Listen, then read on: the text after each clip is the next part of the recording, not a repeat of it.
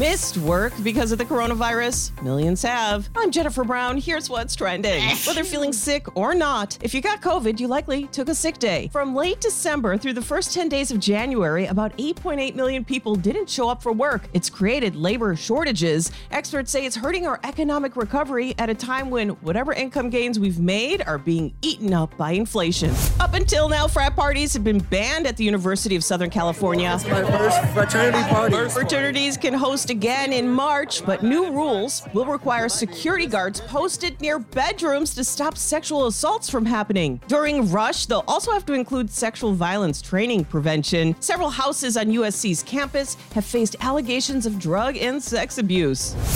And 40 years ago today, Ozzy Osbourne bit the head off a live bat on stage in Des Moines, Iowa. A fan threw it at him. He thought it was a fake. Ozzy ended up in the hospital. Still, it's a heck of a rock and roll story.